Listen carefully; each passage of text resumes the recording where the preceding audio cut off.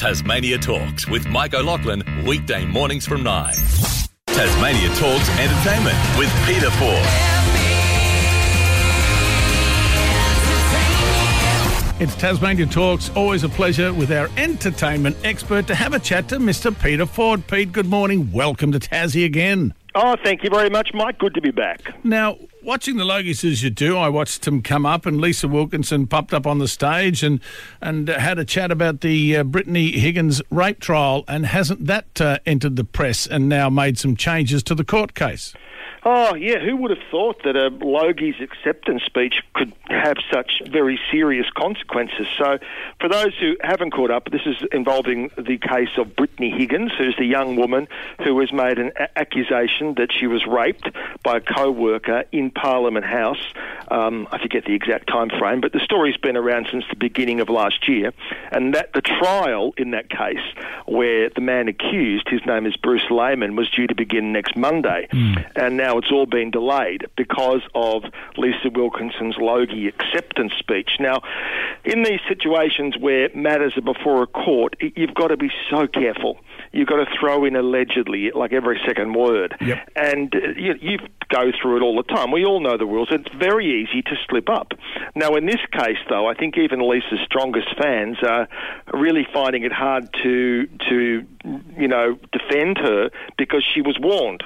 She was warned in advance of the Logies that what you say could have a massive impact on the case, and she still went ahead and did it. So that's where I think she's really copping a lot of blowback. She was warned several days in advance, and it was all pre-written. The script was all pre-written. So you would have thought she would have had Channel 10's lawyers go over it, and maybe she did. Maybe we haven't been told that. But it's interesting.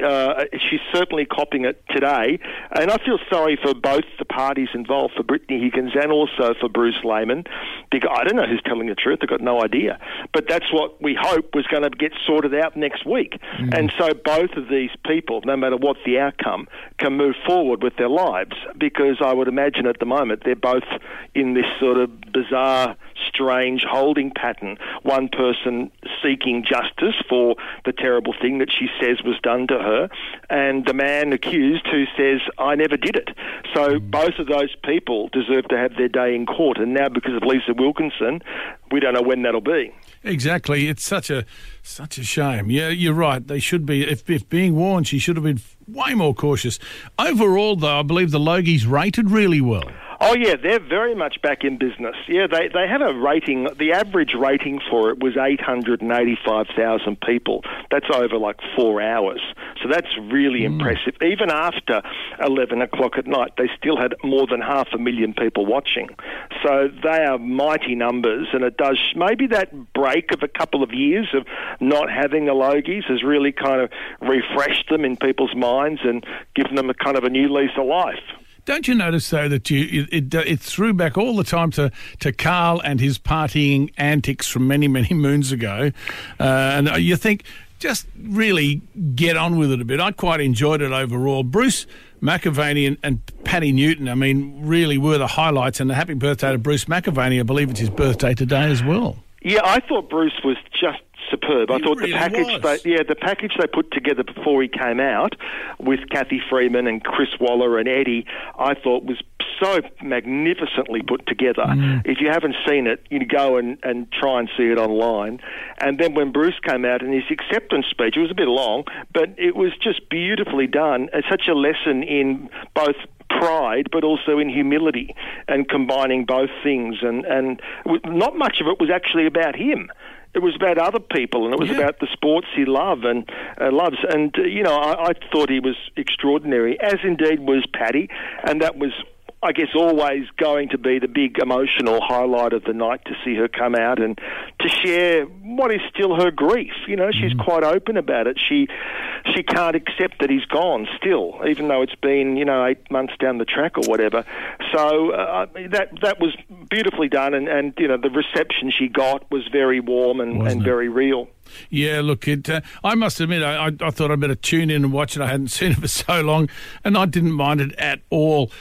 Tell me, there's going to be a 4-hour version of the Elvis movie to be released, and I heard it was getting good reviews, then I heard not so good. Yeah, I think the initial ones were very good. Then some negative ones seemed to come out. But, Baz Luhrmann can be a bit divisive as a director. Yep. He's kind of out there a bit and doesn't do things by the book necessarily. But for people I know who've been, like real people, not critics, they've loved it. And now we're told there is a 4-hour version of it. It sounds a bit extreme to me, I must admit. Yeah. But this is the ultimate director's cut. And a whole bunch of scenes, including Elvis meeting Richard Nixon, are going to be included. Now, whether that'll be a cinema release or whether that'll be just straight to streaming or DVD, I don't know. But no doubt Baz has got plans for that. A 4-hour version. Wow. Brian Wilson, I can't believe, celebrated his 80th birthday and lots of all-star messages. Oh, yeah, it was just great. Yeah, so he turned 80. 80? And of course the co-founder of the Beach Boys. Yeah. I mean, probably what you'd call a troubled genius.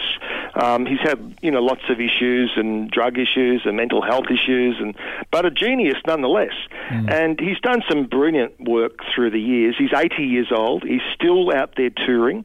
He's still creating music. In fact, there's a couple of things. If you have got Spotify or Apple Music, check out Brian Wilson's album he did in which he reimagined some of the biggest Gershwin classics and gave them a kind of a Beach Boys rhythm to them. Beautifully done. He did a similar thing with the Disney songs as well. He's a very clever man. He's currently touring America with the band Chicago.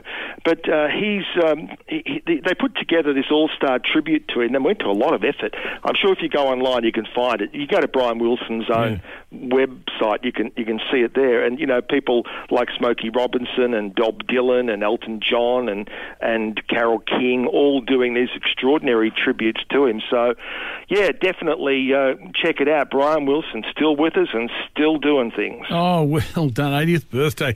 Pete, always a pleasure as per usual. Have a chat to you, our entertainment expert, and I look forward to our chat next week, my friend. Good on you, Mike. Take care. Tasmania Talks with Mike O'Loughlin, weekday mornings from 9.